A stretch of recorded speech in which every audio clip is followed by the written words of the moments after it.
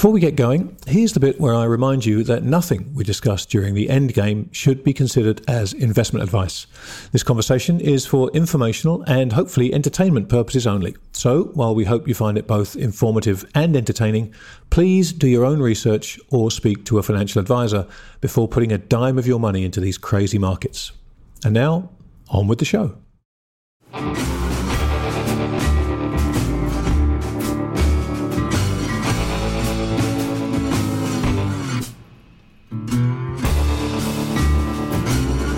Well, welcome everybody to another episode of The Endgame. Joining me, as always, my partner in crime, Bill Fleckenstein.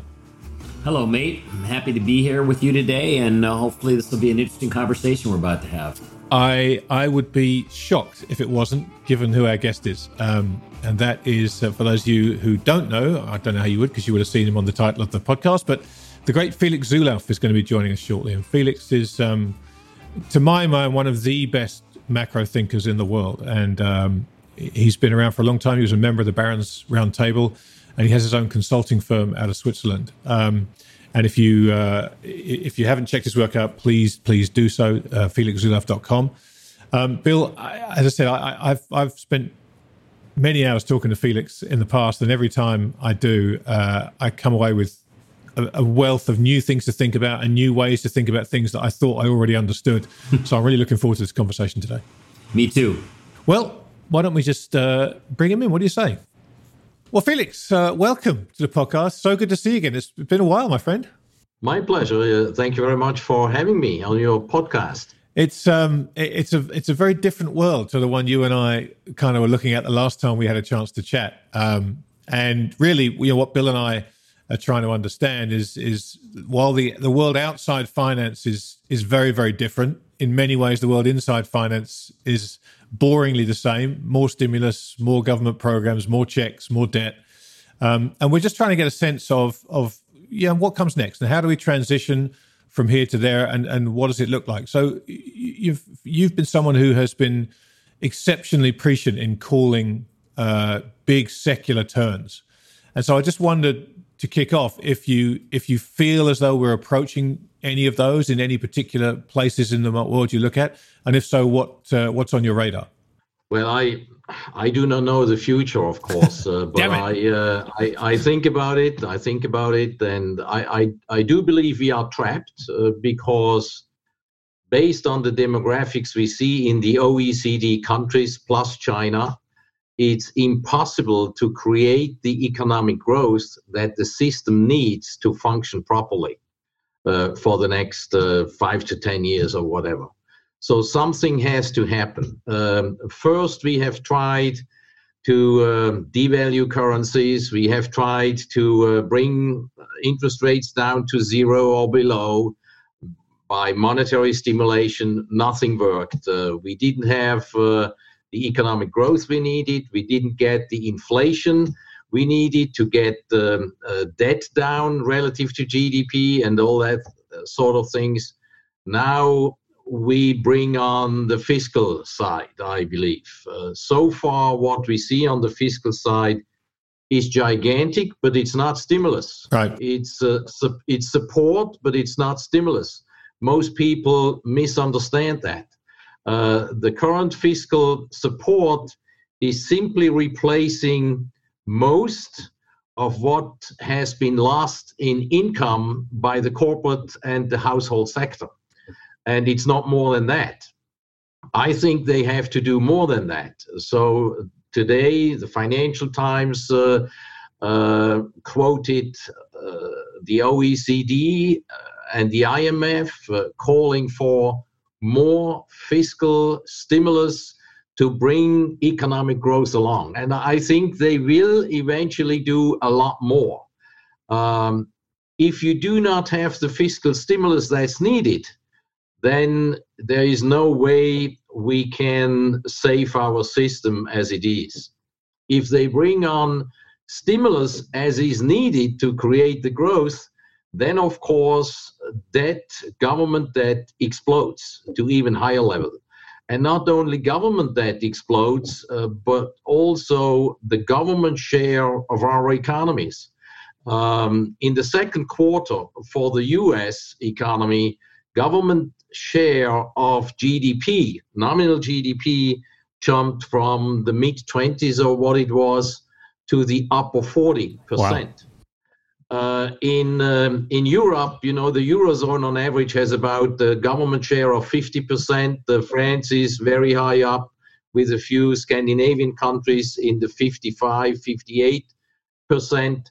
And I think that share has jumped by another 10%, at least, if not more. So that means the government share is already bigger than the private sector in those economies. And that's what I've been calling for quite some years, that we are moving into a planning economy. It's government-led, it's government-manipulated, it's government-intervened. The free market is pushed out, and the planning guys are running the show. The fiscal authorities, the governments, as well as the central banks, they work together, and they are running the show. And this is what it is. We lose our freedom because when they do that, you get a lot of unpleasant surprises that comes out of market mechanisms that are still to some degree working. And of course, those unpleasant surprises cannot be. And therefore, they manipulate and they intervene more, they regulate more, and they dictate more, et cetera, et cetera. So I think that's the path we are going. Usually, in a situation like this, when you go through history, you usually end up in hyperinflation and then a monetary reform. The demographics we have, it's very difficult to create the hyperinflation. They have tried now for some years.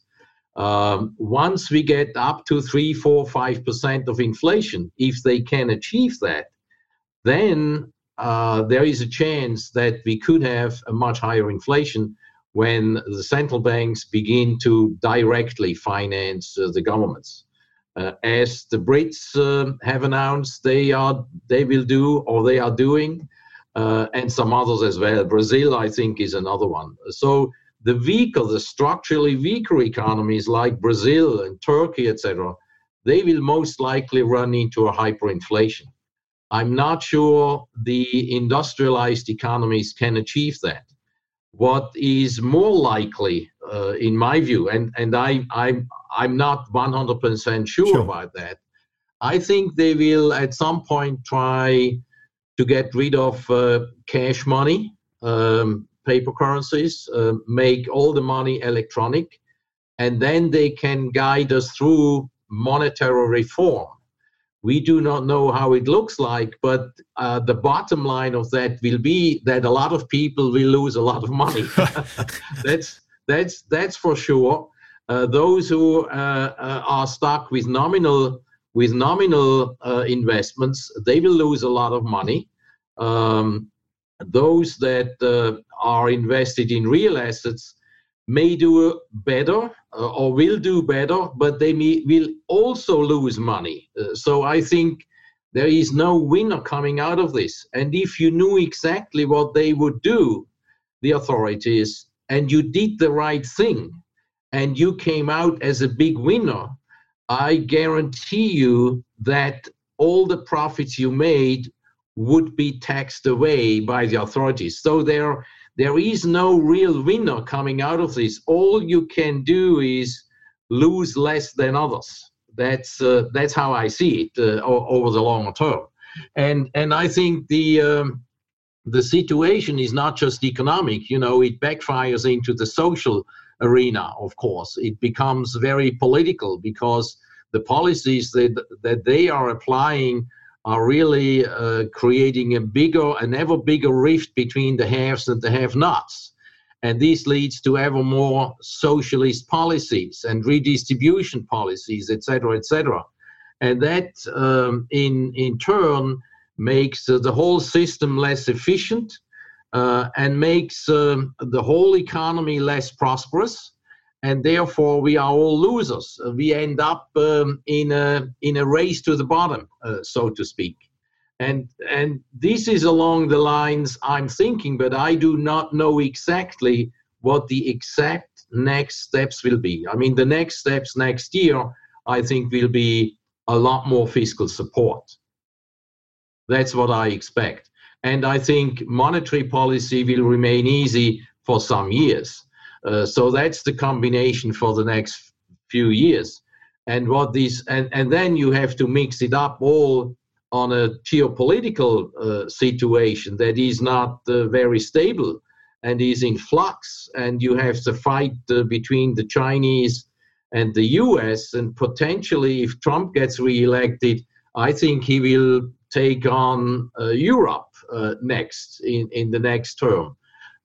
It's probably less dangerous if Biden gets elected, because Biden will take the US to the European socialist model eventually.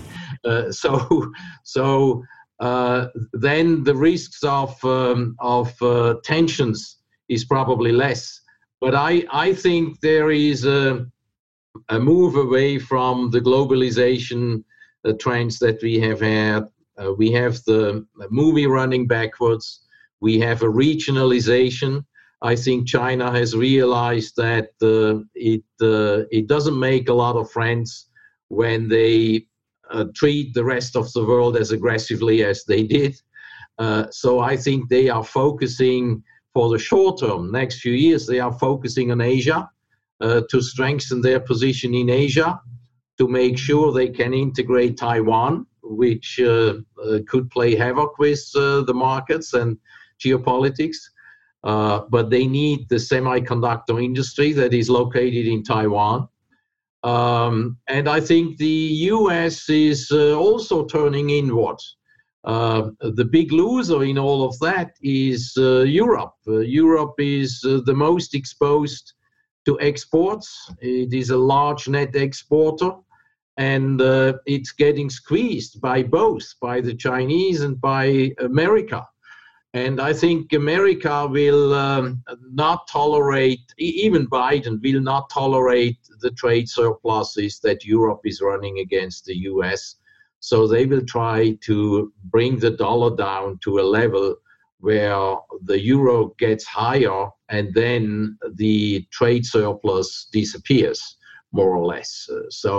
And if the trade surplus disappears, it is a deflationary shock to the European economies, and then you have the risk again whether they can stay together in that misconstructed EU and euro, et cetera, et cetera. So there is a lot of moving parts in this whole scenario, and I think for macro guys, it's going to be fantastic 5 years with some very big moves, but one should not have firm preconceived ideas what exactly and when exactly he has to apply as a trade.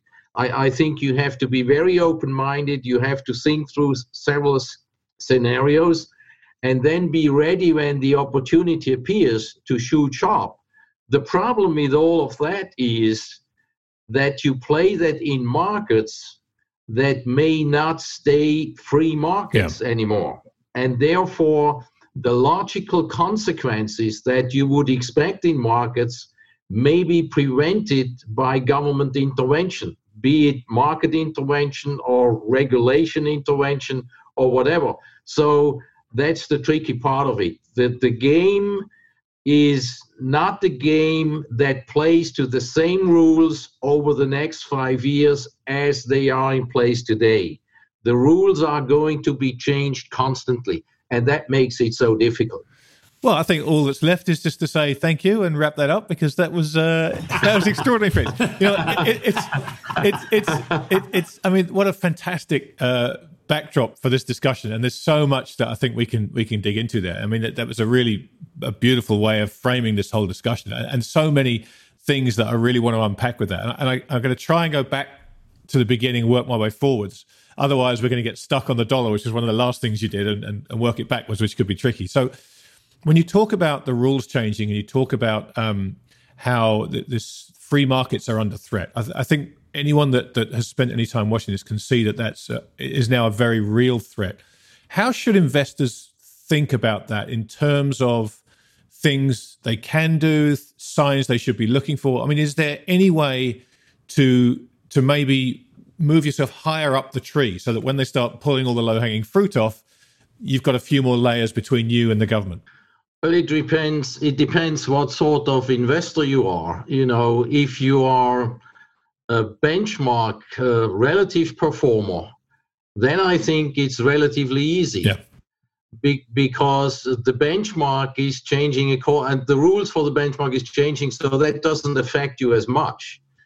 If you are an absolute investor, as most private individuals are, family offices are, and then it's very tricky, because you have no other. If you want a certain return, you have to move up the ladder of risk. Yeah. And I think you can move. You have to move to riskier investments, but you should stay with quality, or at least what is perceived as quality and has a certain liquidity in the market.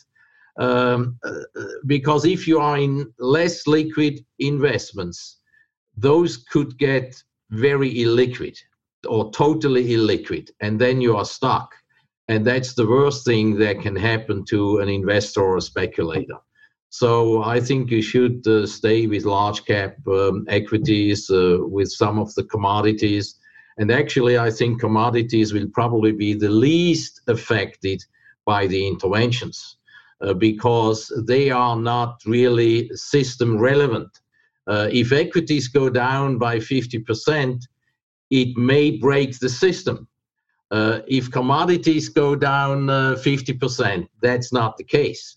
Therefore, I think commodities are probably the safer bet if you have a firm view of where the commodity should move to. I'm quite constructive on agricultural commodities. The commodity sector has been out of favor for virtually 10 years, and I think it's bottoming on a secular basis, not because I think we will have dramatic demand in the next few years, but I think there are problems with supply, and it's probably an asset class that seems, from a regulatory standpoint and from a systemic standpoint, less affected than other assets, and therefore capital could feel safer moving into those commodities, like the food part. I like the food part a lot because I think the climate will turn cooler and not warmer, and that is not very good for harvest results, etc. And the world economy, the world population is still growing, but it's not growing by much, and therefore there is a steady growth of demand for food, and therefore I see higher prices. So in the next 5 years, I think food commodities could be fantastic. Felix, if we see the governments do what you suggested, which seems like it's about as sure a thing as we can guess at, I would think at some point bond markets would start to maybe get a bit concerned. I mean, obviously you're talking about more supply, and of course the central banks will monetize some amount of that. Do you think it will cause a problem in the bond market anytime in the next year or so, or is that unknowable or too far in the future to worry about? Or how do you think that dynamic might play out? I have been a bond bull since 1981, and I wrote a piece in 81, The Buy of a Generation. I think about 2 months or so ago, or 3 months ago, I wrote a piece, The Sell of a Generation. So I think the big bond bull is over. I do not see bond yields rising dramatically yet. Of course, they could double easily. I think there is an upcycle coming next year because I expect more fiscal stimulus. And as more fiscal stimulus comes, it means more supply.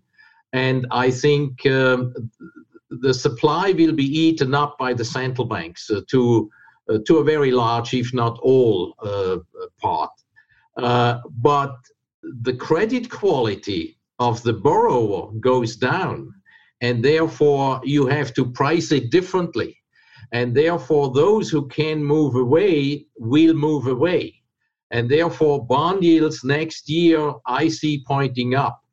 I do not know exactly how the next 5 years develop, but I could see 1 or 2 cycles at relatively low yields, let's say 10-year treasuries between 0 and 3% or 3.5% or so, or 3.25%, I think was the last high point, up and down. But at some point, we will break through on the upside. The generational cycle is turning.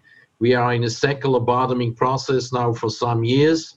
Bottoms in yields are saucer type of bottoms, whereas peaks are spike peaks usually. And therefore, I'm very bearish on bonds longer term, but I have not put out my shorts yet. I have reduced my long-term holdings, and I have shorter duration, and I have only US paper because the yield is still more attractive than elsewhere, except for emerging markets. But I don't want to move to emerging markets because I feel that the liquidity there may at some point very quickly disappear. So yes, I'm bearish on bonds. I think next year is a bear market in bonds, and then we will see what that does to the stock market, because in the stock market, when you have rising bond yields, usually stock prices for value stocks go up, but for growth stocks go down. And we have now this structural change. We have the big discussion, growth versus value. And I think what most people didn't quite understand yet is that this lockdown due to the pandemic, or what they call a pandemic, has really accelerated structural changes that have been in place before. And we made a quantum leap towards more online retailing, less mall retail shopping, less commercial offices, more homework, home office work, and things like that. And I think those changes are permanent. They are not temporary. They are permanent to a pretty large degree. Not to the full degree we saw at the height of the crisis, but to a very large degree, maybe half of what we have seen. And I think as long as interest rates stay low, capital flows to those structural winners that are perceived as beneficiaries in a new world. And because interest rates are near zero or at zero, you can pick any PE you like as long as the market believes it's continuing. It's like Japan trading at 100 in 1990. It all changed when the central bank hiked rates for the first time, and when the companies involved had to start repairing their balance sheets, and that is an important item. Right now, I think the balance sheets of the corporate sector is in disarray, and there has been a lot of damage to a lot of balance sheets of a lot of corporations. And I think it's very clear that the CEO must repair the balance sheet. The corporations must repair their balance sheets. As they do that, they have to cut costs. They have to cut marketing. They have to cut advertising. They have to cut labor. They have to cut inventories or whatever. They have to cut costs. As they cut costs, they cut income. As they cut income, you get a much higher permanent level of unemployment than we had in the years before because of the structural changes. And therefore, I was talking about an economy that has first a hiccup, a bounce from the low, and then it keeps retarding because the corporate sector must continuously cut costs, maybe for 2 years or whatever. And therefore, the fiscal support must come in a bigger size to push the economy further up. And then you create, in some areas, you create supply problems because some of the suppliers are gone. And then you may have some cyclical inflation. And if the Chinese, which have always cut export prices, if the Chinese would change and would raise export prices because those corporations are in weak financial conditions and need better revenues and therefore could raise prices, then of course you have a double effect that could raise inflation next year, and then you have your bear market in bonds, and these could be very beneficial to value stocks, but it could really hit the growth stocks very badly. And usually the growth stocks, when you look at the past periods, usually you have a 2-year run in the end to the peak. And actually, it's about 2 years by late this year, and you can be off by 6 months or so. So I think sometimes within the next 6 to 9 months, the growth stocks will most likely peak. I'm not quite sure whether the current sell-off or correction that is ongoing is just the mini correction we had in 99 before the final run to the peak, or it is already past the peak. I tend to the former, that we have another attempt maybe early next year or so to the upside, and that would make the peak. And after that, you have value stocks outperforming growth stocks, and then it remains to be seen what it means for the indices. Indices that are very heavily weighted to growth, like the S&P or the NASDAQ, will not do well in such an environment, whereas the DAX or the Nikkei index are heavily value-oriented and weighted. They could do much better. That would mean that we are coming, when growth value changes in favor of value, it's the end of the outperformance by the US stock market, you see, because all the other indices in general are more value oriented, maybe with the exception of Taiwan and Korea, where there is those indices are also very heavily weighted in growth and technology. So we are coming to a very interesting point where important macro calls become valid, and I think this is the next big call, the call from growth to value, and it will most likely happen in a down market and not in an up market. And once that happens, most people miss it because they will be concerned and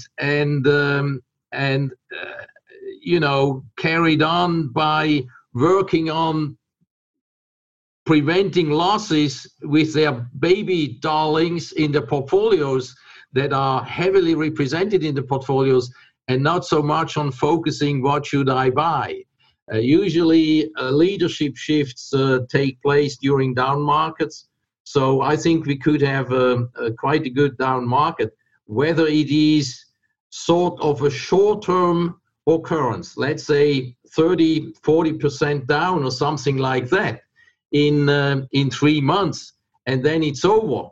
And then you get the new leaders coming up and going to new highs, whereas the former leaders begin to lag and fall behind, etc., etc. I do not know exactly, but I think an important macro call is coming up, and it has all sorts of implications for the world. It goes together with the bond market call. It probably goes together with a dollar call. It goes together with a index call on the S&P and NASDAQ. So it's all sorts of things coming together. It's all the same trade. Is there a key to that when you look about this? Is there anything in particular that you think is the key to that whole trade coming into focus? Is it the dollar? Is it the bond market? What do you think it might be? I think it's the bond market. Okay. I think it's the U.S. bond market more than the other bond markets. And I have said once you break 70 basis points on the 10-year, at the same time you break 160 on the 30-year together, it's probably the important turn, and that's probably the trigger. Right.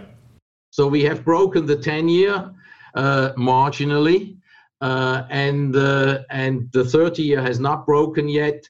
It may break marginally and fall back into the range before it really breaks out sometimes next year, I believe. I believe it's probably next year. There's a couple of things I want to kind of wrap in, if I can, because there's so much to think about in what you just said. But when we talk about the bond market getting out of control, and we talk about some of the steps that the authorities are going to have to take, do you see them mandating treasury holdings? Do you see them mandating that pension funds need to up their treasury holdings? Because something here doesn't work. You cannot have higher rates with the amount of debt we have, because the whole system will break. And at the same time, it's going to, the longer this goes on, the more debt that has to be issued. The central banks are going to struggle mightily to absorb all that. So they have to find someone to take that debt on. So do you think that we're going to get into that fairly soon, where governments start to say, okay, there are levels you need to hold in your portfolios? No, I think in the first step, it's all central banks that take up the paper. I think in the next step, later on, you will get those mandates. Yes. And that's part then of the new game, as we discussed before. Yes. When you say, I mean, this is all tied together, but when you describe the situation that could argue for sort of structurally more unemployment, and given the Federal Reserve's new jihad for, targeting unemployment very aggressively, and they're more willing to let inflation run hot, it seems to me that they are going to be required to be even more activist potentially, especially when you layer in the fact that the government's going to issue more debt because it's going to be bigger from a fiscal side. So it sounds to me like these central banks are going to be actively not only printing money and buying bonds to finance the deficits, but they might have to even up their QE to try to get the employment down if the bond market rates start to try to back up a little bit. Does that seem logical to you? Sure. By the end of this decade, I would say that the Fed's balance sheet is probably at 40 or 50 trillion or something like that. Oh my God! It's basically, we become the BOJ. I think, Grant, we talked about that at another instance, and I said at the end of the day, the debt of the system will end up on the balance sheet of the central banks, and that will only be prevented if you change the rules such that you force pension funds and insurance companies, whatever, to take it up. So, that's the way we are going. Somebody has to pay for it. And the easiest way to pay for it, the pension funds can probably not pay for all that, right, because they don't have that much money and they are not that liquid. But the central bank can create the money. And if you create the money, and the money,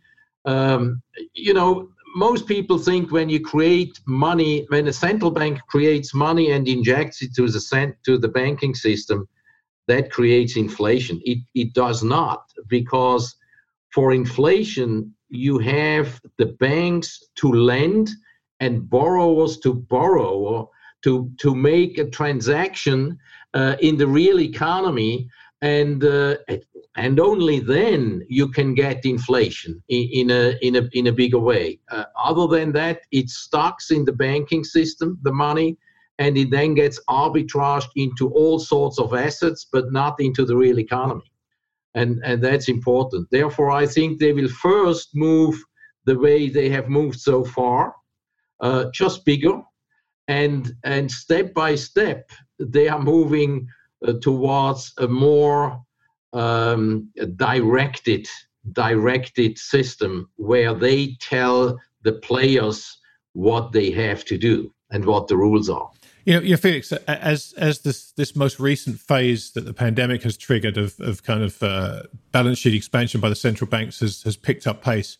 People have been estimating, we're going to be at 10 trillion by the end of the year. And now we're talking about a world where at the end of the decade, possibly 40 to 50 trillion dollars. If we try and imagine that world, which seems such a difficult thing to do, but if we reach that point, what does the world look like? What does the dollar look like? What does gold look like? What does oil look like? I mean, obviously, your commodities play should perform spectacularly well if we do end up in that place. But what are things like the dollar and gold look like in that world you just described? Well, the dollar in measured in its own way will decline. Measured relative to other currencies it's another question, because it's always takes two to tango, and therefore you have to measure the dollar against other regions, and of course the dollar here goes down a little bit against the euro, and maybe the euro goes up to 125 or whatever at some point next year. That is possible, but the euro is a misconstruction, and if the euro goes up to 130, let's say 130, then the trade surplus is cut in half, if not more. And then the European economies go into a deflationary condition. And then when you have a deflationary condition, then the pressure inside the Eurozone will become dramatic. And then the question is, up to what point are the northern states willing to finance the southern states that have not really improved much during the past or since the currency is active? So therefore, there could always be big moves both sides, because there is no sound currency anymore. In the past, we had a strong Deutschmark Germany had its house in order. That's not the case anymore. We had a strong Swiss franc because Switzerland had its house in order. The house is in order, but the central bank is going wild because the central bank is a prisoner of the ECB. And if the euro declines too much and too fast, it destroys the Swiss export industry, tourism industry, etc. So it's all interconnected, and therefore I do not see a catastrophe of the dollar against other currencies, although any major reserve currency has always declined. That was the case with the British pound before, and before that with the Dutch guilder and all that. So that's the normal way. But I do not see, like in the 70s, a big decline of the US dollar against other currencies. I do not see that. The dollar is maybe overvalued by 10%, and the euro may be undervalued by 10%. So the big moves are not there. The big moves could come when some countries move to currency controls because they cannot handle their situation and what's showing up, and maybe money tries to flow out, and it creates a balance of payment crisis. And to not lose the money, the capital, they may close the doors, because if they lose the capital, it implodes the banks, because the banks lose the deposits. It's all interconnected, and in that sense, the European situation is very interesting, because the European stocks are all trading below book value, and some are trading at 40-50% of book. If you believe book is right, but let's assume book is right, they trade below that. That means they cannot issue new equities. They cannot raise capital, equity capital. It's too expensive. Doesn't make sense. So you recently saw the European Central Bank is already at negative interest rates. They can, which is punishing the banking system. By the way, if they cut rates further and lower it further down, they punish the banking system even more. So they cannot lower rates anymore. They misused the tools of cutting rates in a situation where they should not have done it. It was a dumb thing. That's Draghi and his crew, because they wanted to save a misconstructed currency. Now, what the ECB did was they lowered the leverage ratio, which means they need less equity capital underlying for certain balance sheet items. And it's basically saying, if you don't have enough equity capital, you can leverage more. You can leverage more. I've never seen any dumber thing than this. But this shows how desperate the situation is, and we will see many of those things. And therefore, let's say the Spanish banks are probably the worst banks in Europe. If the European economy at some point weakens, there is a risk that Spain will lose a lot of capital because the capital flows away because there is a bail-in clause. Yeah. That means if you are a depositor with a bank in Europe, in the Eurozone, and the banks could get in trouble, the bank could use your deposits and turn it into equity capital. So when you see that risk is going up, the capital runs away. And therefore, at some point, we may see capital controls to prevent capital from moving out to save the banking system. And at the end, within the next 5 years, the major European banks that are system relevant will be nationalized. There is no way out. There's no way out. And when they nationalize the banks, they usually do it not at the much higher price, but usually at a much lower price. Well, all of that sounds like it would be a bullish backdrop for the gold market. Yes, the gold market is basically a barometer of the trust and confidence in our authorities and in our system. And if that trust goes down, the gold price goes up. And we have a situation where interest rates are negative, real interest rates are negative. And I think real interest rates will stay negative for years to come, must stay negative. Otherwise, you cannot support the system. And as a result, this is bullish for gold on a major trend basis. Of course, you can have shakeouts, temporary shakeouts, etc., from time to time. The big run in gold usually comes in the last 2-3 years of a secular bull market. And it's usually because the investors buy gold, not because central banks or anybody else, or the normal purchases by the Indian savers or the Chinese savers. It's when they begin to fear that the system could fall apart and they could get trapped, and then they run to gold.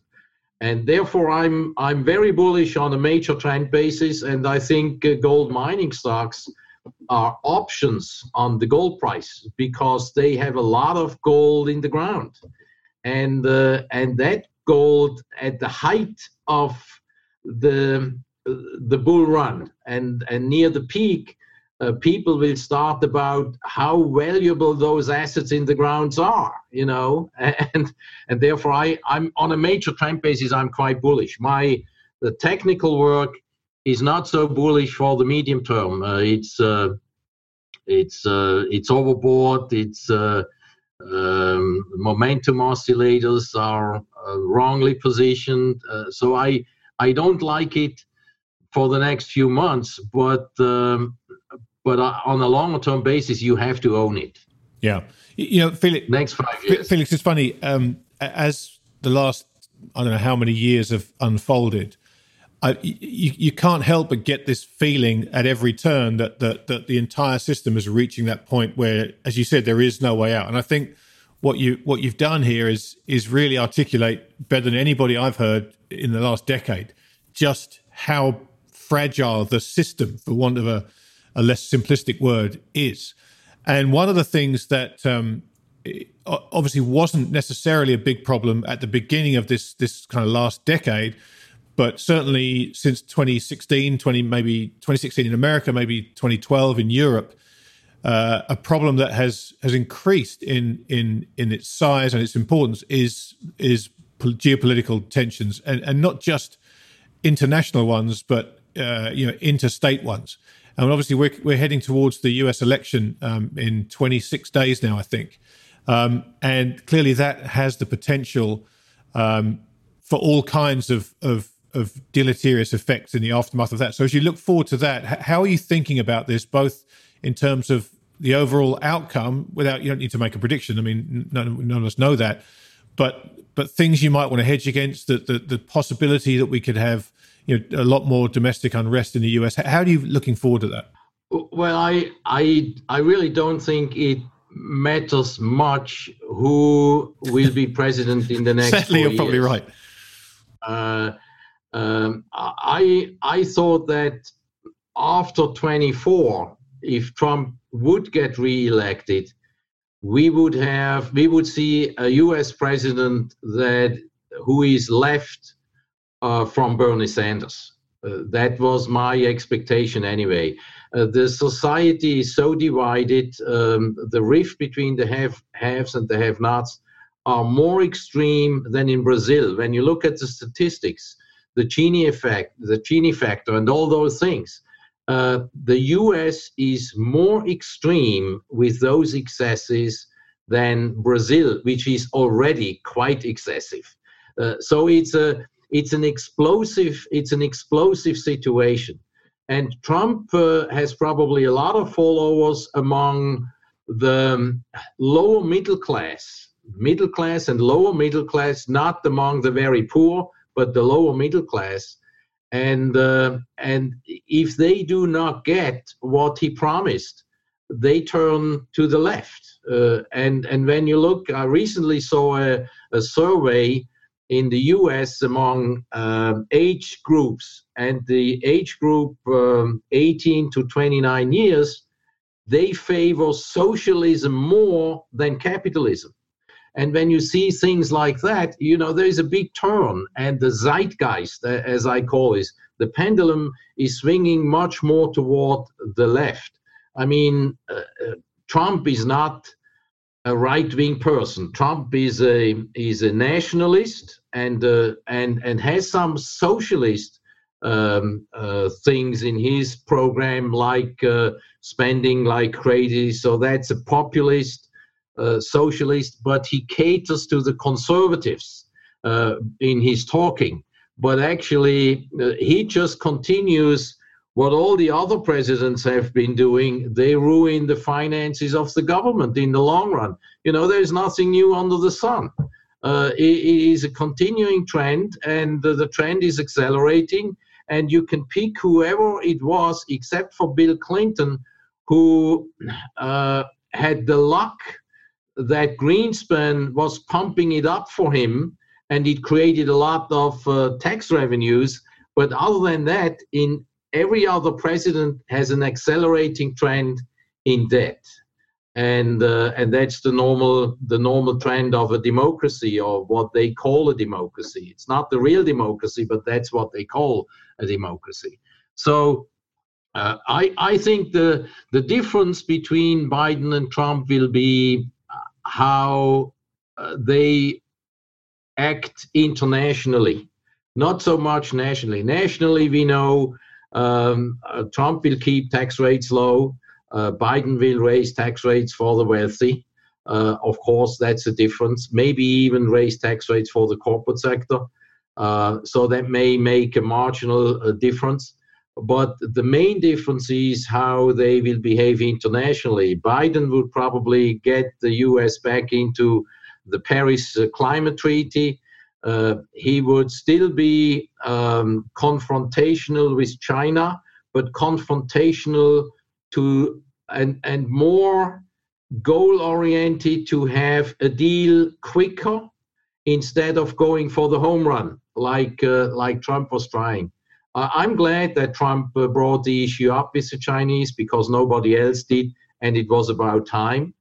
You have to tell if somebody doesn't behave well, you have to tell that things have to change. Actually, every nation coming up, when you look historically, has behaved like China, even the US, at that stage of development. So it's a normal thing, but you have to tell them, listen, this is the limit. We don't accept it anymore. You have to change. I think Biden would probably be more pro-NATO and could probably work better with the European socialists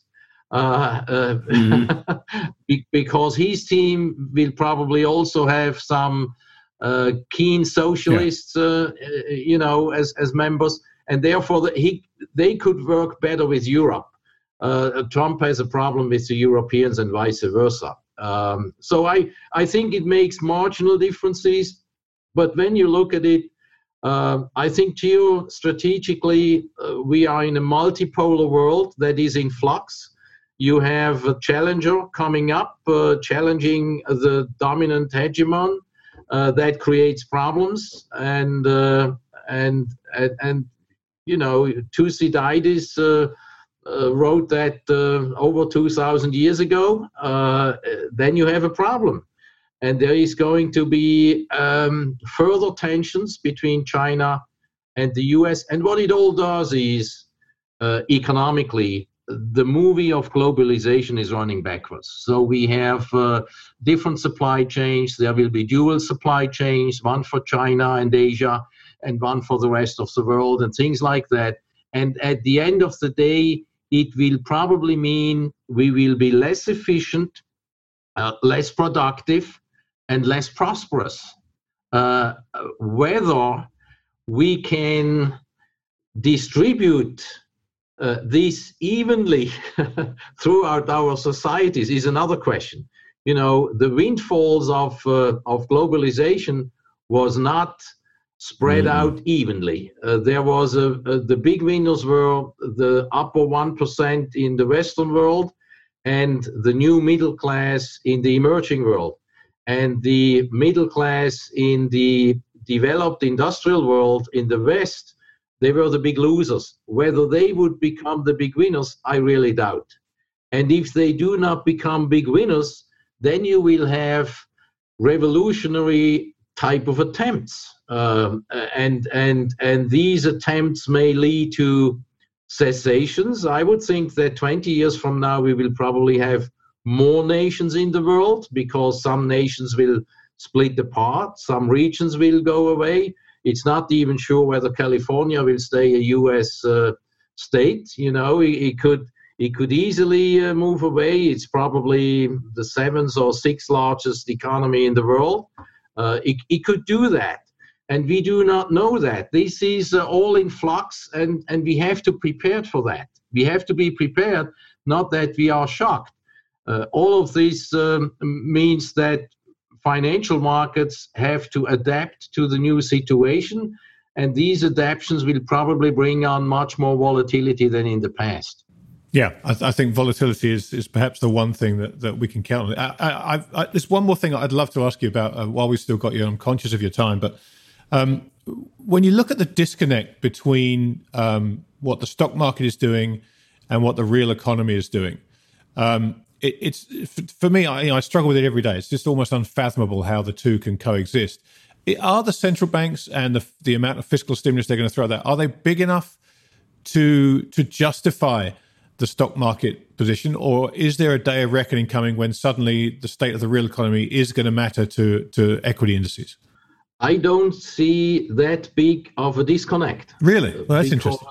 No, because look at the structural winners and beneficiaries of what has happened in the last 6 or 7 months or so. They are beat up big time. And so the capital flows to the big winners. This is economically logical. And the value and more cyclical stocks have been underperformers. Of course, they have bounced and lifted by the sea of liquidity, and that's probably what you refer to, because the economy is not back to where it was. But most value and cyclical stocks are not back to the highs, and they reflect the more difficult and more retarding economy and the economic sectors that are not beneficiaries of this structural change, but some are very big losers of this change, and they have been going down. So there is a logic to it. I'm not saying the valuation is right. But there is a logic to it, and the valuation is a reflection of the excess capital that has been pumped into the banking system, which the real economy cannot take up in a productive way. So there is a logic to it. I'm not saying this is a sound situation. It is not, but there is a logic to it. Sometimes I also understand it only after, and not before the fact. It's difficult because the rally has been much more powerful than I expected. I did not expect the rally to be so powerful when it came. I saw a good low on March 23rd. I even wrote the report, this is a very good short-term low, but I thought we run up and then we come back down again. And so the first part was right, but the second part was wrong. I think a lot of what may have fooled, I speak for myself and some other people I've talked to, is perhaps the point that Mike Green has made about the dominance of the passive investment flows, which didn't get turned off during the train wreck that we had in March. Have you looked at this phenomenon much, Felix? And if you have, do you have an opinion about it? Well, it's an investment fad, and it is very powerful. Towards the end of a cycle, of a theme cycle, it's ever more powerful until you peak, and then when you turn around, it is very powerful on the other side. Right. So I think this is just another leverage built into the markets. The passive investor, the passive investment fad, is just another lever on the markets, and I underestimated this myself, I must say, because I'm a dinosaur. I come out of a time where we valued stocks and companies, and you mean like businesses? And today it's very different. And what we should learn is that when you have a deflationary problem in the system, then the central banks come in, and it's not a smooth thing. Then it's just one way to go. It's just one way, because they are so afraid that the system falls apart that they overdo it every time, big time. They have to. And that's actually, those who understand that make the big money in those runs. And I'm sure we will have another deflationary episode at some point in the next few years. And when it happens and it turns, go for it. Yeah. Felix, look, it's been an unbelievably confusing and fascinating discussion. I'm going to have to go and sit in a dark room and think about all this now, because it really has just been extraordinary. So I can't thank you enough for taking the time. I'm only sorry that we won't get a chance to play golf this year, you and I don't think. That's that's one for 2021, I suspect. We'll do it next time. Okay, it was a pleasure. Thank you very much, Grant. Felix, thank you. Thank you very much. Thank you, Felix. And hope to see you sometimes next year. Likewise. Take care and stay safe in Switzerland. Thank you. Same to you. Bye-bye. Cheers. Bye-bye. Whoa. Okay. Well. Well, what intelligent quasi-summation can one come up with after that?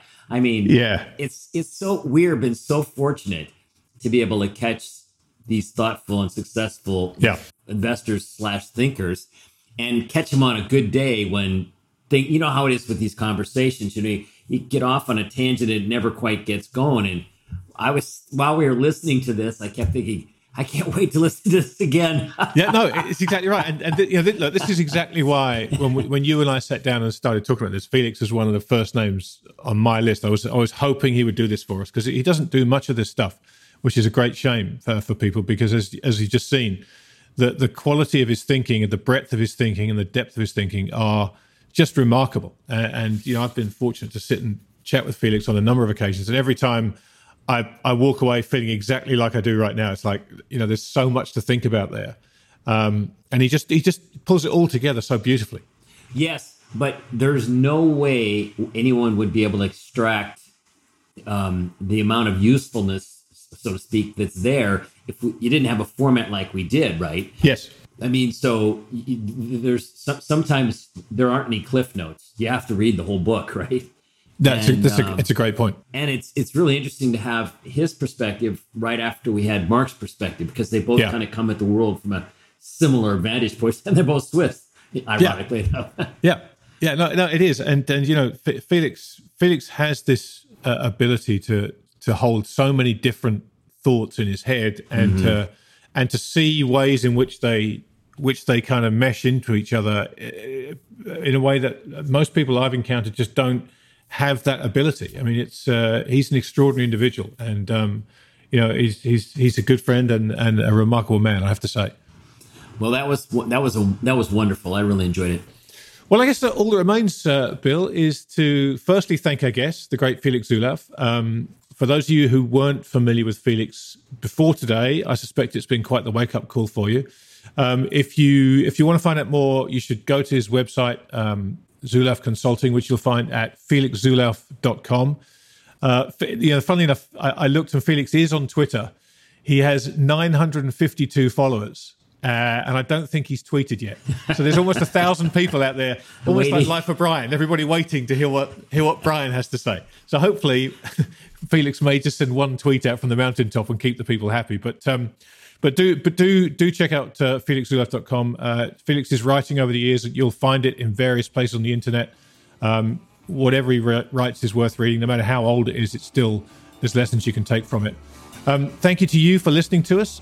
Thank you for continuing to support and follow us, for rating and review us on the iTunes store. As I said, every week it really does help us. And as always, my thanks to you, Mr. Fleckenstein, for doing this with me. It's been a real thrill to do these, and I feel incredibly privileged. I feel the same way, and yes, it's been incredibly educational. All right, so please follow us on Twitter. You'll find me at TTMYGH. And I'm at FleckCap. Yes, he is. And we'll be back with more of these conversations when our brains calm down. Thanks for listening. Well, that's it. So all that's left is the WeTransfer, and we are in business. I think I can handle that. You got that. I'm getting better at this, You are, and plus it fills it all in for you. So yeah. Right now, basically, the stock market is essentially uninvestable, right? We can vote against the policies by owning gold or miners or whatever. You can have your macro stuff, but you can't really make this work. And I did think it was interesting that he kind of called the fadness of the passive. Because I certainly can see that, but it's hard to see how it breaks. I mean, I think if we asked Mike would say, "Well, it can't break." It has to just go till it goes. I always think that at some point they can push things to a place where even what's going on can't quite hold it, and then it escapes to the downside and it feeds on itself. But who knows? That's why I look at this. The number of people losing their jobs. How many of those are going to want to tap their 401ks because that kind of stuff that comes out of nowhere, and it's like, I need money and I've got all this money. Right. Well, I think what we need is something has to happen from a corporate America unemployment standpoint to stop the 401k flows. And probably it might need to happen in the tech sector, because that's where probably more of the younger bodies are going. And the younger bodies are all going target date and all this stuff. And of course, the passive guys keep getting the laws changed to advantage them vis-a-vis everyone else. So it's a pernicious problem. I don't think it's permanent, but seeing how it ends, I mean, I know it'll end. I know it's insane. What ends it? It would have to be some combination of I would think a big unemployment problem in corporate America. But all right, here's my file is done. As long as I got you, I'm going to transfer my file. Yeah. It is in the process of transferring. Beauty.